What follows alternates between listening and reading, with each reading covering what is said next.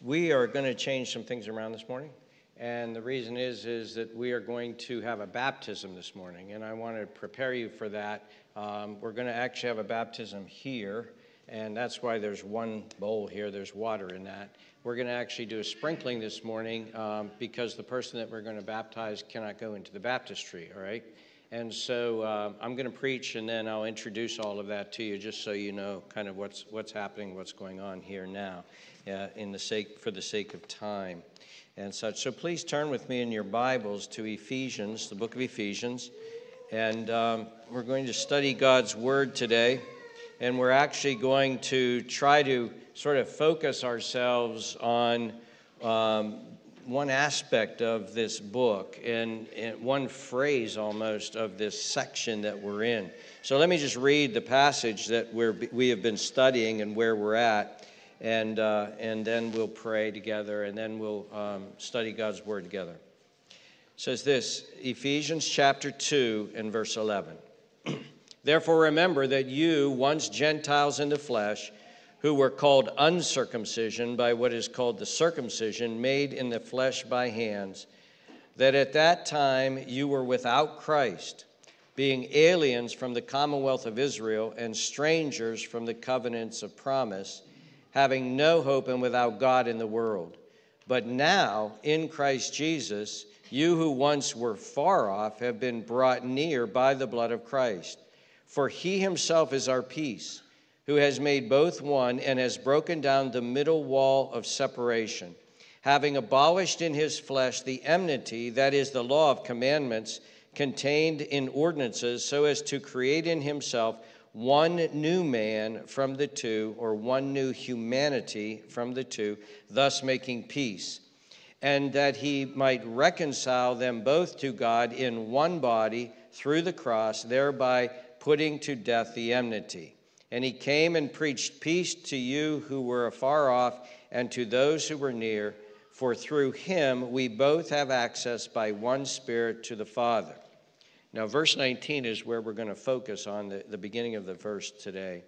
Now, therefore, you are no longer strangers and foreigners, but fellow citizens with the saints and members of the household of God, having been built on the foundation of the apostles and prophets, Christ Jesus himself being the chief cornerstone, in whom the whole building, being fitted together, grows into a holy temple in the Lord, in whom you also are being built together for a dwelling place of God in the Spirit. Let's pray together. Father in heaven, we pray and ask that you would help us. We pray that you would transform our minds, that you would help us to think the way you think and to think your thoughts after you. We pray that you will help us to think about ourselves the way you want us to think. We pray that you will form our identity. We pray that you would please sanctify us, grow us, transform us. We pray, Father, that what you ordained would be written in Ephesians 2 would impact our lives here, now, in our world, in our lives now. Please, we pray. Please come by the power of your Holy Spirit. Please help us, we pray, to know the rich blessings that you have given us. We pray this all in Jesus' name. Amen. As you remember, Paul's goal in so much of what he has written right now, in all that he has written actually up to this point, Paul's goal has been, number one, to glorify God by explaining the amazing things that God has done, to bring glory to God. Paul started this letter out by saying, "Blessed be the God and Father of our Lord Jesus Christ." And then he started showing us how God has blessed us by grace, how God has shown mercy, how God has exercised power, how God has rescued us, all that God has done. And so Paul's primary purpose is to glorify God and to give praise to what he's done in this wonderful and rich salvation. And then secondly, what Paul has been doing, by the inspiration of the Holy Spirit, as God has inspired this book to us, Paul has been trying to help us to understand who, in fact, we are, to understand our status, to understand our privileges, to understand all that God has done for us. And Paul's view is that eventually he's going to get to the point to show us that if we understand this, we will live it out. You see, too many preachers, too many churches, too many books, too many things to go very quickly to, well, Christian, here's how you're supposed to act. Here's what you're supposed to do. Here's the do's, here's the don'ts. Paul never does that. Paul lays a rich, rich theology of who you actually are, that when you get to the point of, well, how should I live my life, it almost becomes self-evident what you should do. And that's where we're going to be, that's what we're going to do so far. We're going to look at this. For instance, Paul's eventually going to tell us the impact that all of these things should have in our life, but he's not even close yet. In fact, I started this series in January 8th, on January 8th. We've preached through 20 weeks of the Bible. That's almost half a year, 20 weeks. And so far, there's only been one commandment to telling a Christian to do something, and that's been pretty mild, and that's verse 11. The very first verse we read here, it says this, therefore remember. That's the only imperative so far in the book of Ephesians. And we're not going to get another one, a serious one, until Ephesians 4. Remember what you once were. That's all Paul's told us to do at this point. The rest of it has been what God has done, this rich salvation, who we are, and our identity in Christ Jesus. But you see, all of this is super practical because we live in a world right now where the culture is so confused and so fixated on our identity and self-identity and defining ourselves and expressing ourselves and figuring out who we are. And quite frankly, folks, we as a culture are doing a terrible job at this.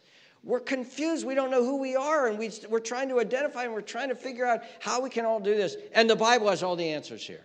And all we have to do is just understand them and embrace them.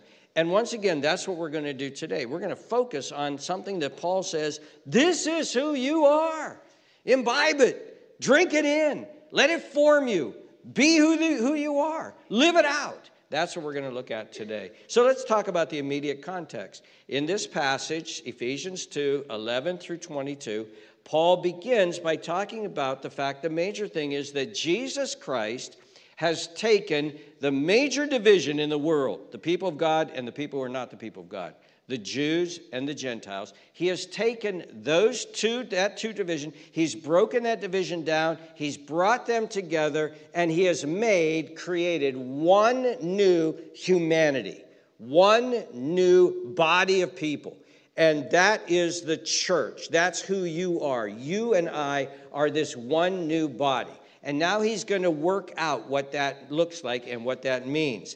And verses 11 through 18 is Paul describing. We've preached through weeks on this, and I'm just summarizing it here. He has made one new man, and we are one people of God. Now, look at verse 19.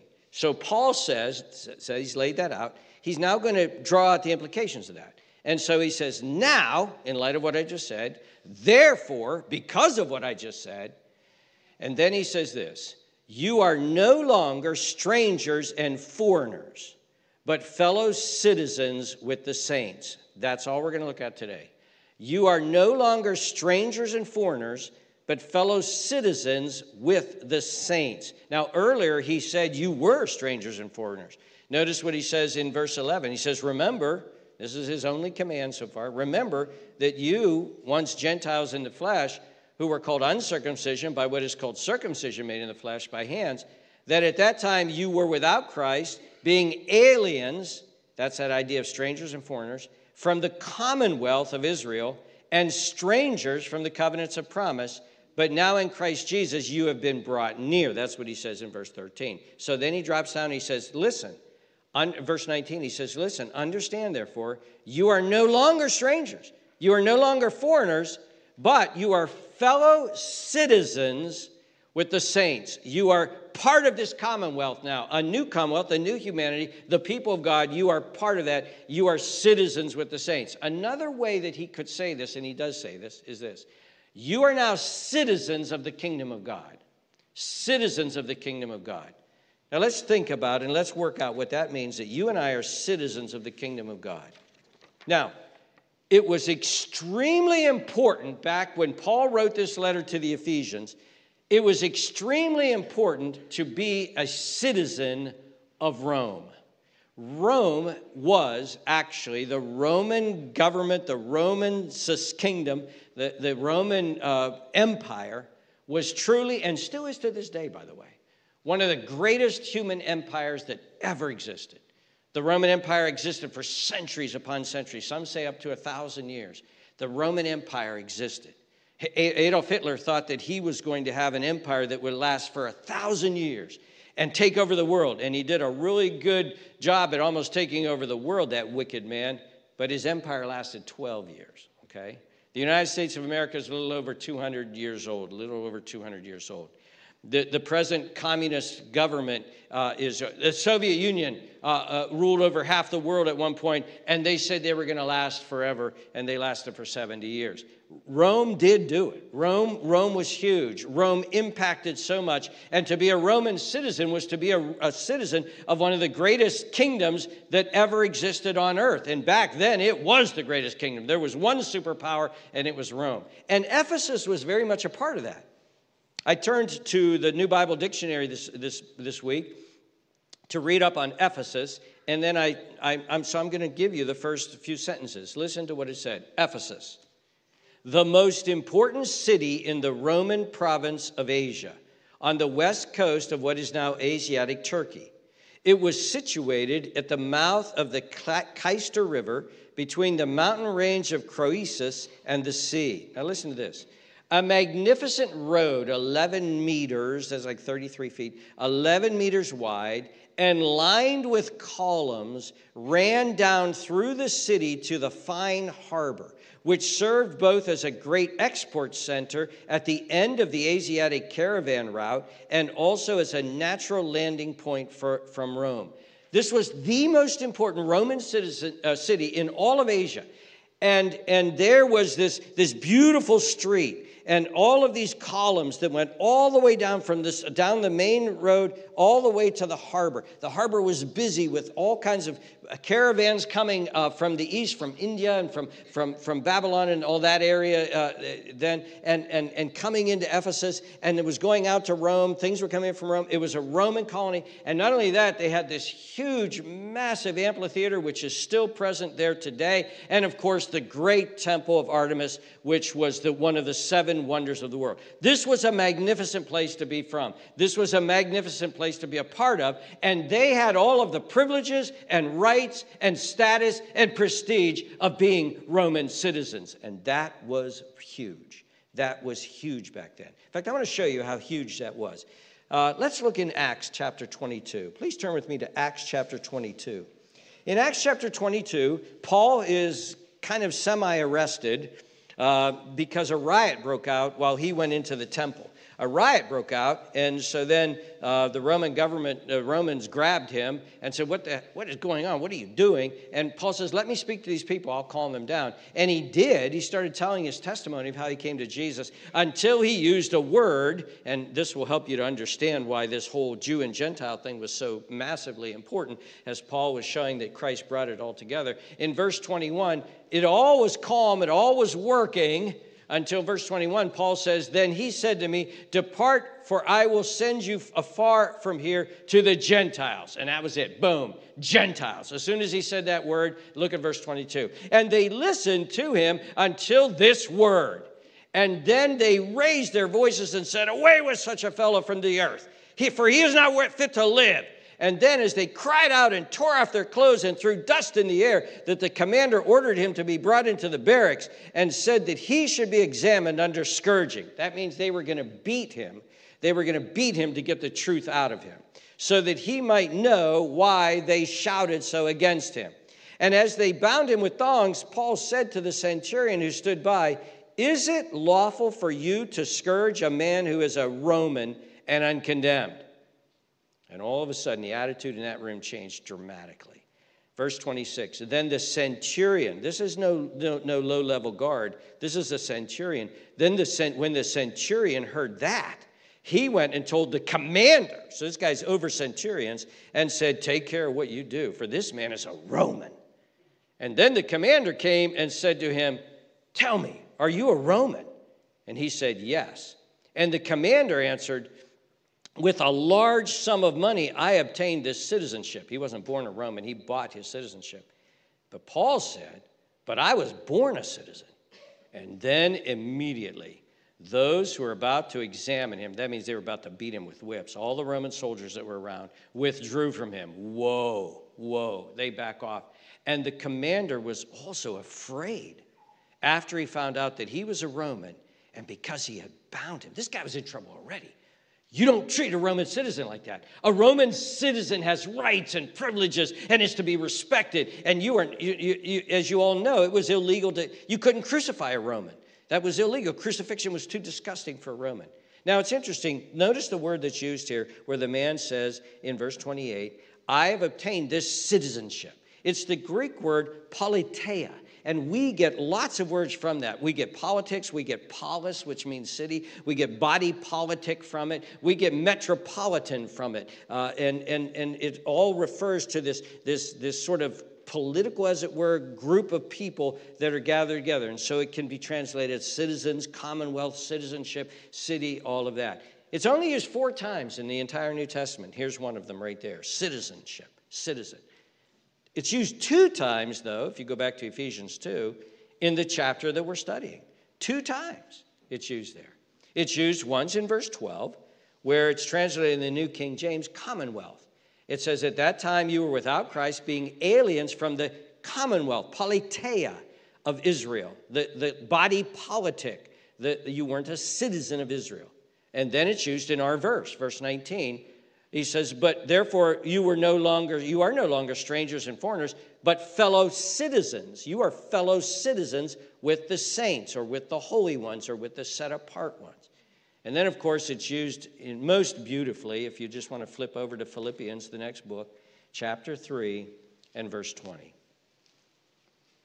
Paul says this, Paul the Roman citizen says this, for our citizenship is in heaven, from which we also eagerly wait for the Savior, the Lord Jesus. Now notice here, Paul, the Roman citizen, who had rights and privileges and the prestige of being a Roman citizen, now talks about another citizenship that is better than the Roman citizenship, that is superior to it, that has his ultimate allegiance, and that is the kingdom of God. I am a citizen of the kingdom of God. You are citizens. This one humanity is the kingdom of God, and you are a citizen of that, a citizen of the kingdom of God. And what is this? What does this mean? The citizen of the kingdom of God. What is this kingdom of God? Well, we've just finished over the last several years studying the book of Matthew, and the kingdom of God came out very, very evident in that. In fact, in Mark chapter 1, Mark begins his book, and the very first red letters in Mark chapter 1, the very first thing that he records coming out of Jesus' mouth is this. This is Jesus saying, the time is fulfilled and the kingdom of God is at hand. Repent and believe in the gospel. Notice Jesus' message. The kingdom of God has come. The kingdom of God is here. The kingdom of God is here. And to get into this kingdom, you repent and you believe in the gospel. Repent and believe in the gospel, and you are in a new politeia, a new people, a new humanity, a new kingdom, a new government, a new political reality, the kingdom of God. You're in it. And this was explosive, by the way. You'll remember when we were studying the book of Matthew and how I called it until I got my senses about me, I called it the upside down kingdom. I said, Jesus' kingdom turns everything upside down. It's a kingdom of grace, not of works. It's a kingdom of love. It's a kingdom of where you love even your enemies. It's a kingdom where loving people, loving your neighbors yourself, doing to others what you would have them to do. It's a kingdom of holiness and righteousness. Your holiness is to be greater than the scribes and Pharisees, Jesus said. It's a kingdom where the greatest people in the kingdom are not the people who wield power. Says that's the way the Gentiles do it. It's the people who serve. The greatest in the kingdom are the servants. And Jesus, the king, shows that by putting a robe around him and washing his disciples' feet. It's an upside-down kingdom, but actually it's not. It's the right-side-up kingdom. We in the world have got it all turned upside down. But then there was something disruptive about this kingdom, something that was disruptive. And that disruptive thing, one of the things that we saw about it, is what caused the riot in the temple when Paul showed up. And that was that the Jews' attitude was The Gentiles are on the outside. We're on the inside. We're the people of God. We have the covenants. We have the promises. We have the Bible. We have it all. And Jesus is about to explode that and say, no, the kingdom of God is way bigger than you. It's going to absorb the believers in Israel, but it's also going to be Gentile. It's going to be around the whole world. It's going to be a worldwide kingdom. Jesus tells a story of a vineyard, and the man sets up the vineyard, and then he rents it out, and then he leaves. And then when he goes to get the fruit from it, they beat up his servants, and then they kill his son. And at the end of that, in Matthew 8, Jesus says this. No, I'm sorry. No, keep that up. I got ahead of myself. In Matthew 8, a Gentile centurion, Roman centurion, shows more faith than Jews do in Jesus. And look at what it says here. When Jesus heard it, the centurion saying, you don't have to come to my house, you can just say the word. Jesus marveled, and said to those who followed, assuredly I say to you, I have not found such great faith, not even in Israel. And I say to you that many will come from the east and the west, that's outside of Israel. Many will come from the east and the west and sit down with Abraham, Isaac, and Jacob in the kingdom of heaven. But the sons of the kingdom, those are the Jews who claimed they were in the kingdom but showed no righteousness. They did not repent. They did not believe. But the sons of the kingdom will be cast into outer darkness, and there will be weeping and gnashing of teeth. Then later, Jesus tells this parable of how the vineyard keepers killed the son. And then Jesus said these explosive words in Matthew 21. He said, therefore I say to you, the kingdom of God will be taken from you. Who's the you in that context? It is the Jewish leaders. The kingdom of God will be taken from you, Israel, as it were, and given to a nation bearing the fruits of it. Now, notice that line. He uses the word, the kingdom of God, and he equates it to a nation. It will be given to a nation. Who is this nation? This nation that will bear fruits. Who is that nation? Well, Peter helps us with this in 1 Peter chapter 2, when Peter says this. And here he's talking to the church. He's talking to the kingdom of God. He's talking to the Jews and Gentiles. He's talking to you and me. He says this, you, plural, youans, you all, but you are a chosen generation. Right back to Ephesians 1, chosen before the foundation of the world. A royal priesthood. In the kingdom of God, you don't have a priesthood. You are all priests. Everybody is a priest in the kingdom of God, okay? A holy nation. The kingdom of God is a nation, an ethnos, a people, a nation. Nation is probably the best translation here. His own special people, that you may proclaim the praises of him who called you out of darkness into his marvelous light, who once were not a people, but are now the people of God. So the kingdom of God is a chosen generation, a royal priesthood, a holy nation, God's own special people, the people of God who have not obtained mercy, but now have obtained mercy.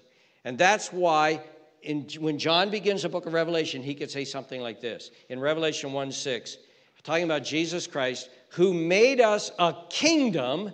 There's this idea of a citizenship. Priests, all of us are priests, to his God and Father, to him be the glory forever and ever. Jesus Christ has formed a kingdom, the kingdom of God. That's that one new humanity, Jew and Gentile. It's one new humanity. Repent and believe. Those who believe the gospel, those who have been chosen, those who have been called in, those who have had their life changed. Well, how do you become a member of this kingdom? How do you become a member of this kingdom? Well, it's interesting, when Paul was in that discussion with that Roman centurion as they're tying him up to beat him, the centurion says, I paid good money to be in this kingdom. Well, in one sense, a high price was paid for us to get into this kingdom. We were bought with a price, the very life and blood and sacrifice of the Lord Jesus Christ, in one sense, bought our citizenship. But there's another sense when Paul says, well, I was born into the kingdom, that's true too. We must be born into this kingdom by a dramatic new birth. John 3:3, Jesus answered Nicodemus and said to him, most assuredly I say to you, unless one is born again, he cannot see the kingdom of God. Then a few verses later in John 3:5, Jesus says to Nicodemus, most assuredly I say to you, unless one is born of water and the Spirit, he cannot enter the kingdom of God. And so this kingdom of God is growing. This kingdom of God Jesus has started. And people are being miraculously born of the Spirit, born anew, changed and transformed by the sovereign power and grace and glory of God, and brought into this kingdom, forgiven of all of their sins, made righteous with God through Christ, united to Christ, becoming one in Christ, becoming one body, and becoming this kingdom, the kingdom of God. And let me say to you now, let's start trying to think clearly about this. The kingdom of God is the greatest kingdom the world will ever know. It is greater than Rome. It is greater than the Holy Roman Empire. It is greater than England ever was, even though England could say that the sun never set on the British Empire. It's greater than Russia. It's greater than the Soviet Union ever was. It's greater than the People's Republic of China is. It's greater than the United States of America. It is the greatest kingdom, the greatest superpower, the greatest nation the world will ever know, and will in fact encompass the world. In the book of Revelation, in chapter 14, verse 17, in Revelation 11, 15, it says this. Then the seventh, I'm sorry, Matt, I'm sorry, Ben, I really screwed you up there. Okay. Revelation 11, 15 says this. Then the seventh angel blew his trumpet. That's, of course, the book of Revelation. Here's the end of time. It's the seventh one. And therefore, the loud voices in heaven saying, the kingdom of the world. Some of your Bibles say the kingdoms of the world have become the kingdom of our Lord and of his Christ, and he shall reign forever and ever. This makes Hitler laughable. This is a kingdom that will reign, a king that will reign, and a kingdom that will reign forever and ever and ever. This is the greatest kingdom, the greatest superpower the world will ever know. This is the kingdom that Daniel saw. Daniel, remember Daniel? He saw this vision, and he saw this huge idol, as it were, this huge statue. And the statue was gold and silver and bronze, and then a mixture of iron and clay. And it represented the great kingdoms of the world at that point. It represented Babylon and Assyria and the Medes and Persians, and then the Roman kingdom that was coming. And this great colossus was there, destroying everything that was in its feet. It was like a monster killing and taking over the world and torturing and tormenting the world. And all of a sudden, this little rock that was not hewn by human hands, this little rock appears, this little stone appears, and smashes the feet of this kingdom. And all of a sudden, just like the Twin Towers, this kingdom just crumbles. All of the kingdoms of the world crumble in this big billow of dust. And then the rock, Daniel sees, grows and grows and grows and grows and grows and grows and grows to become this massive mountain that takes over the whole world. And the rock, of course, is Jesus. And the mountain, of course, is his kingdom. And his kingdom will reign forever and ever and ever. This is the kingdom. This is the political reality. This is the nation. This is the government. This is God's doing. And this should form our identity. You know why? Because you are in this kingdom. In fact, not only are you in this kingdom, you are this kingdom.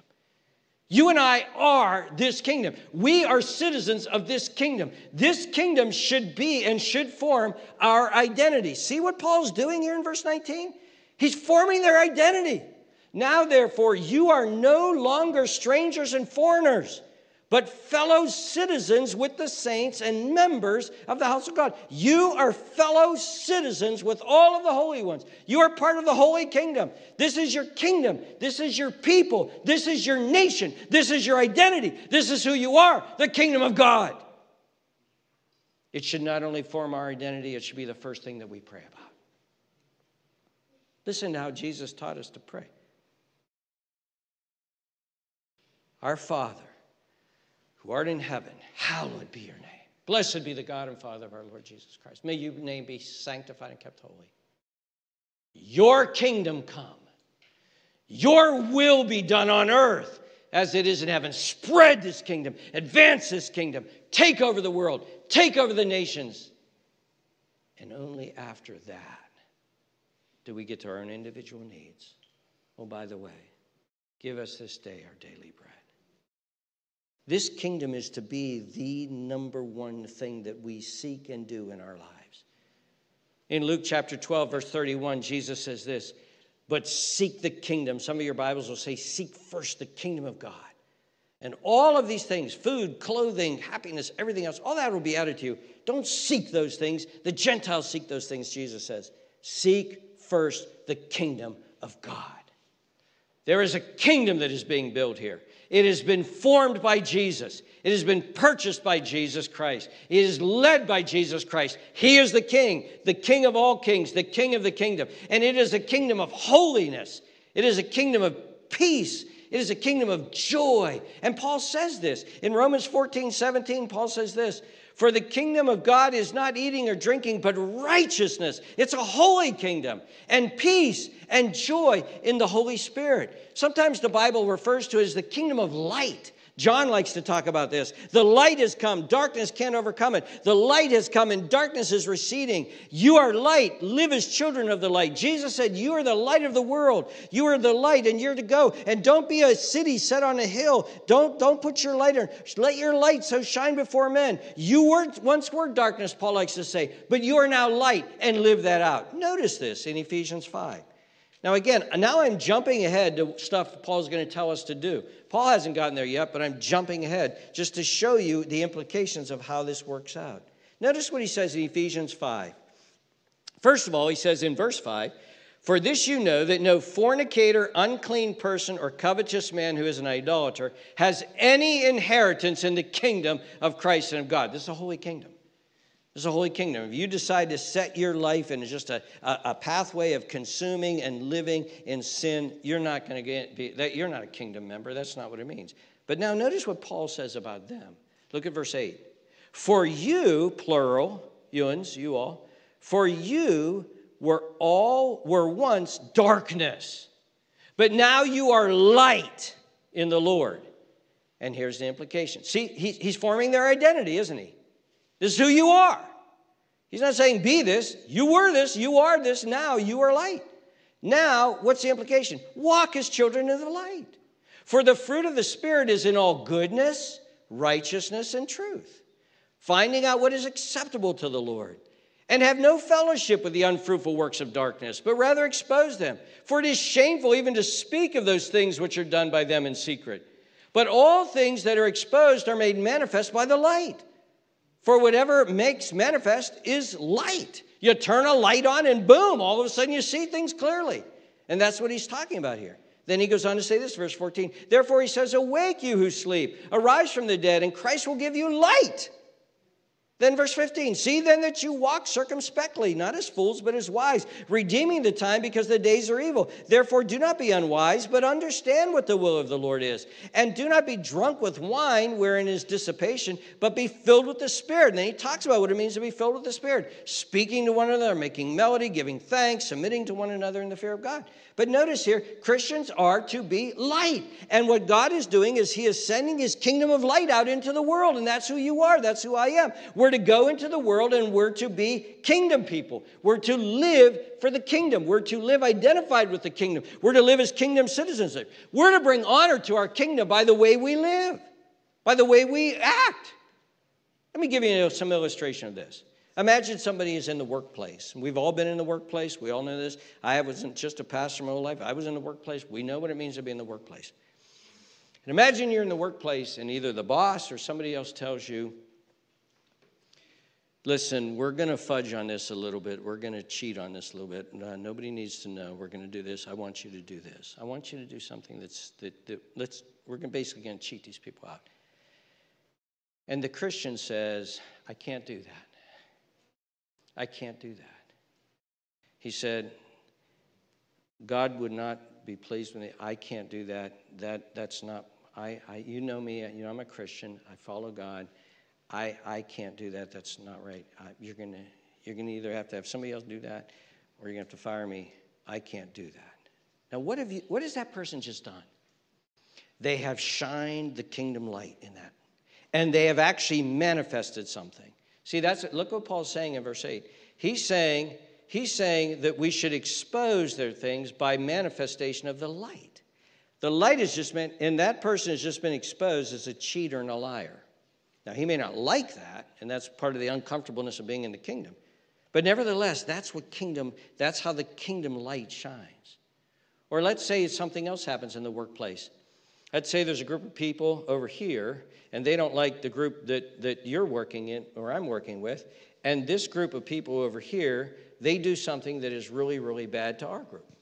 Maybe they take credit for a work that we did. Maybe they get all the credit, they get raises, they get all the recognition for something we did. Maybe they badmouth us or something like this, and our group is steaming mad at them, and our group hates them, and our group is fomenting all kinds of how they're going to get back to them and everything, and they turn to you and they say to the Christian, what? And the Christian says, you know what?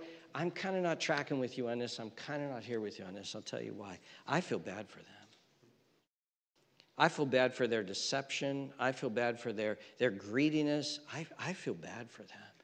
And you know what, guys? I'm going to pray for them. And I really do love them. I care about them. I'm going to pray for them. And you know what? I've just decided that I'm going to forgive them.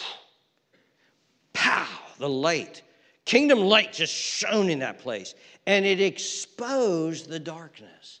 And it exposed what's in the darkness. I'll give you a third one. You're in the workplace. Somebody comes up to you and says, dude, have you been down to advertising yet? I said, well, yeah, I've been back and forth down to advertising. I have to go down there for work. Have you seen who they hired? That chick is amazing. Look at that body. Next time you go down there, check her out. And the Christian says, you know what? I don't approach women like that. I don't approach women like that. I don't think it's right to just look at a woman as just a body. I'm not going to do that. And in fact, the Christian may say, by the way, have you met that woman? He says, she's a delightful young woman. She's just newly married. She loves her husband. She's very intelligent. She does her job really well. She's a delight. And God doesn't want me to look at her with desire. God wants me to look at her as a person. And she's a delightful person. Bam! Kingdom light just shined in that place. And that's what it means that Jesus is spreading his kingdom. But it's not just that. It's other things. It's people who have the audacity to have joy. The kingdom of God is joy. It's people who, in a miserable world that seems to be falling apart and everybody hates everybody, they love people.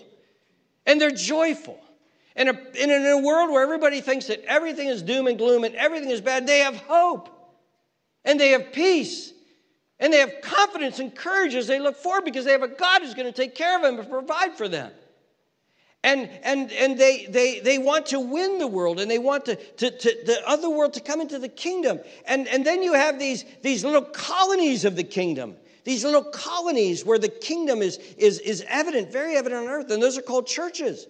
And in these churches, you have these kingdom people who gather, and they love each other, and they support one another, and they encourage one another, and they're like a family. And it feels like the joy and the holiness and the peace and the happiness and the confidence and the faith of the kingdom of God is here. It's in the world, and it's seen. And that's what we're to be. We're to be kingdom people.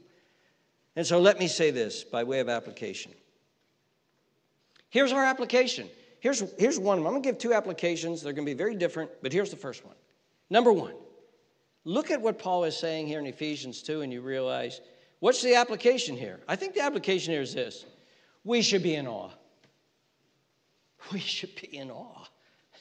I am in this kingdom. I am in this kingdom. I am here. I'm in. I have a great king. The King of all kings, the Holy One, the King who sacrifices his life for his own people, who lays down his life for us, the King who died on my behalf, who took my sins, who died upon the cross for me, the King who rose from the dead, the King who defeated death, the King who is King of all kings and Lord of all lords, the King who is going to rule, and he's going to be everything that I would ever hope for in a political leader, a kingdom who's righteous, a king who's righteous and compassionate and wise and infinitely smart and intelligent, and a king who's going to rule with compassion and love and care and justice and righteousness. I'm in this kingdom. I'm in this kingdom. We have a great capital, the heavenly Jerusalem, who will come down from heaven, and God will dwell in our midst. We have a great land, this kingdom. This is how people brag about their kingdom. We have a great land, a new heavens and a new earth. All of the universe will be ours one day. we will have great glory. Paul says, we are citizens of the kingdom, waiting for Jesus who would transform our lowly bodies to be glorious like his. We have a great history. It involves Abraham and Moses and David and Daniel and Paul and Peter and James and all of the great saints that have went on before it. And we have a beautiful, glorious kingdom. And how did we get into this kingdom? How did this happen to us? God's grace, unmerited love, unconditional sovereign election, God pouring out his Spirit upon us and causing us to be born anew, God enabling us and changing our will so that we love the King and we believe upon him and we repented of our sins, we turned away from them, and we turned to our God. No wonder this should be number one in our lives. No wonder this should form our identity. No wonder this should mean everything to us. We are citizens of the kingdom of God. Now, I would like to make one more application, and it's going to be a bombshell. In fact, you may not like me after this, but I need to be faithful to the Word of God, and you liking me is, I love the fact that you love me, but that ain't the goal here. The goal here is to honor King Jesus. And so let me say this. Let me warn us today, us Christians today, in America today, let me warn us of a great danger. Let me warn you of a great danger. The history of the church has shown that the church historically falls into a great, great error when it combines together the kingdom of this world and the kingdom of God. When it combines them together in this unbiblical blending of church and state, king and church. It happened to Rome. The apostles come, they start sharing, and then they die off, and then the church grows and grows and grows in the Roman kingdom. And the Roman kingdom tried to stamp it out, and they butchered those people. They butchered them. The history of the 2nd century is butchering Christians. It didn't work. The church kept growing and growing and growing until in the 3rd century, one of the Caesars, one of the heads, Constantine, became a Christian. And at that point, things just went downhill real fast. All of the so-called bishops became political leaders. Archbishops became political leaders. People were appointed archbishop when they were 6 years old. People were appointed bishops. Popes had 13 illegitimate children. It all became politicized. The church and state became politicized. And they had the concept of the Christian nation. The Christian nation. In a Christian nation, it's assumed that everybody is a Christian. In a Christian nation, you must all be baptized into that. In a Christian nation, you taxed people so that the tithe was actually taxed. And they did it in Great Britain under King Henry VIII. They did it in Germany under the Lutherans. They did it in France under the Catholics. They did it in Puritan New England under the Congregationalists. They did it in the colony of Virginia under the Anglican Church. And in America, Christians have blurred the lines between the kingdom of God and the nation of America. So I'm going to say something. It may sound very controversial, but I want you to listen, hear me out. You know me well enough by now and if you have any questions, I'd be happy to answer, but here's what I'm going to say. There is no such thing as a Christian nation. America has never been a Christian nation. But there is such thing as a Christianized nation. Now, I'm going to make a distinction here because it's very important with where I'm going. A Christian nation, I take that back. There is one Christian nation. But let me describe what a Christian nation would be. A Christian nation would be, and this is what I'm saying, historically in the United States, in America or in any other country, there's never been a true Christian nation. It would be a nation where every official, from the president to the prime minister to the cabinet to the Senate to the Congress to the justices, would all be deeply committed, godly Christians. It would be where every citizen was a mature, godly Christian.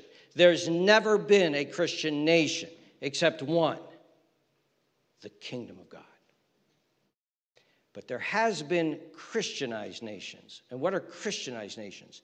They are nations where the church is healthy, where the gospel has spread, and it has impacted people to such an extent that those people have lived out the kingdom of God in their lives and in their culture and in their society, and they have affected culture in such a way that Christian values have gone through the culture. That's a Christianized nation. And so let me draw, by way of application, this. The church's mission, The kingdom of God's mission is not to make America a Christian nation. When we make it our goal to make America a Christian nation, as people are speaking today, the focus then shifts on the church. The focus then becomes this: voting, getting people listed to vote, passing laws, rallies, protests, Christian action committees, lobbying, money, shouting, anger, power, making this a Christian nation, passing laws to make people act in certain ways. This nation, you'll say, but wait a minute, Todd, when this nation was started, every community had churches. Every community, when the frontier was opened up, the Baptists were there, the Methodists were there. They were starting, and you're right, you're absolutely right. But you know who was there before the Baptists and the Methodists? The saloons and the brothels. And the power-hungry people who oppressed people to get railroads built and steel factories made, and so this nation. And then, of course, there were slaves. And there was the massacre at times of Native Americans. And there's a lot of complication to that. But, dear friends, listen. When Christians start putting all of their emphasis on the Christian vote, all of their emphasis on who gets into office, all of the emphasis on how we can force this bill through Congress, and all of the emphasis. Now, I'm not saying there isn't a place for Christian activity. I'm not saying that Christians shouldn't vote. I'm not saying that Christians shouldn't vote their conscience. I do. I'm not saying Christians shouldn't give their opinion. I do. And Christians are supposed to do this. Christians are also to pay taxes. Christians are to love their nation. Christians are to be good patriots. Christians are to be good citizens. But the minute Rome, and the Roman Christians were, Paul writes the book of Romans, pay your taxes, honor Caesar, honor the king, Peter says, be good citizens. But the minute Rome said, Caesar is Lord, Christians said, no. Our primary allegiance is to King Jesus, not to King Caesar. He is Lord, he is not. And if you need to kill us, kill us. We are not. They wouldn't be canceled. But dear friends, what happens when the church becomes so politicized that all they think about is passing laws, passing bills, getting people elected, protesting, political action, forcing laws through, shouting, anger, rallies? What happens to the church? What gets forgotten? I'll tell you what gets forgotten. Our neighbors. Our neighbors. Who's my neighbor? Is he a believer? Have I prayed for him? Have I witnessed to him? Who's the guy at work? Who are my friends? Who's on the golf league? Who do I work out with in the gym? Have they come to know Christ? See, dear friends, a nation is not Christianized by laws. A nation is Christianized by evangelism. A nation isn't Christianized by elections. A nation is Christianized one by one by people getting saved, by people coming to Christ, and then voting their conscience. A nation isn't Christianized by the church being a political action committee. The nation is Christianized by churches making disciples, by churches being faithful to the Word of God, and by churches proclaiming that the kingdom of God is much more important a thing than the United States of America, and the kingdom of God and the United States of America are not the same things. Dear friends, I want to tell you something, and this has troubled me for years. If anything in the history of the world, if any two nations came close to a Christian nation, they would be, in my estimation, the Netherlands, when Abraham Kuyper, who is a great godly man, was the prime minister in the early 1900s, and Scotland, when Scotland was just infused with the gospel and the nation was transformed as a nation. But once the Netherlands and Scotland became the Christian nation where they imposed Christianity by law on their people. You know what's very troubling to me today? That it is proclaimed by many people that the two most secular nations in the world today are the Netherlands. Go to Amsterdam. They're the red light district. There's prostitutes everywhere. It's completely sanctioned. They're government employees, for goodness sakes. And Scotland. Dear friends, the kingdom of God is that which is a mysterious, powerful, glorious work of the Spirit of God. And it's at work right now. This kingdom is growing. This kingdom is developing. God is sovereignly calling together. And this kingdom one day is going to reign over all things when Christ comes. And this kingdom is going to be filled with so many people that God said, you can't, it'll be like the sands of the sea shore. It will be like the stars of heaven. And to be a citizen of this kingdom, to be a citizen of this kingdom is a great thing. Are you a citizen of the kingdom of God? We're about to see somebody get their naturalization papers now. We're about to see a baptism. We're about to see somebody formally introduced and incorporated into the kingdom of God.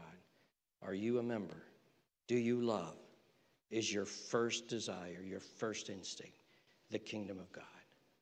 Let's pray together. Father in heaven, we ask and pray that you would help us. We pray that you would be with us. We pray that your hand would be upon us. And we pray, Father, we pray for our nation. We love our nation. And we know that our nation is turning from the roots and from the Christianized influence that so impacted this nation. And we're paying a heavy price for that. Father, we pray for our nation. We ask that you would please have mercy. We pray that you would save. We pray that you would send your Spirit. We pray that you would come with power. We pray, Father, that you would turn our nation back to you. Father, we know that this United States of America is not the kingdom of God. And Father, we can pray for every nation that you would turn them to you. But Father, we thank you for the one true nation. We thank you for the kingdom. And we thank you that us and our black brothers and sisters and our Hispanic brothers and sisters and our Asian brothers and sisters and our brothers and sisters all around the world are one beautiful, huge, glorious kingdom. And one day our King is going to return and reclaim this world and the entire universe. And we thank you that by your grace we are a part of this. We thank you and praise you. In Jesus' name we pray. Amen.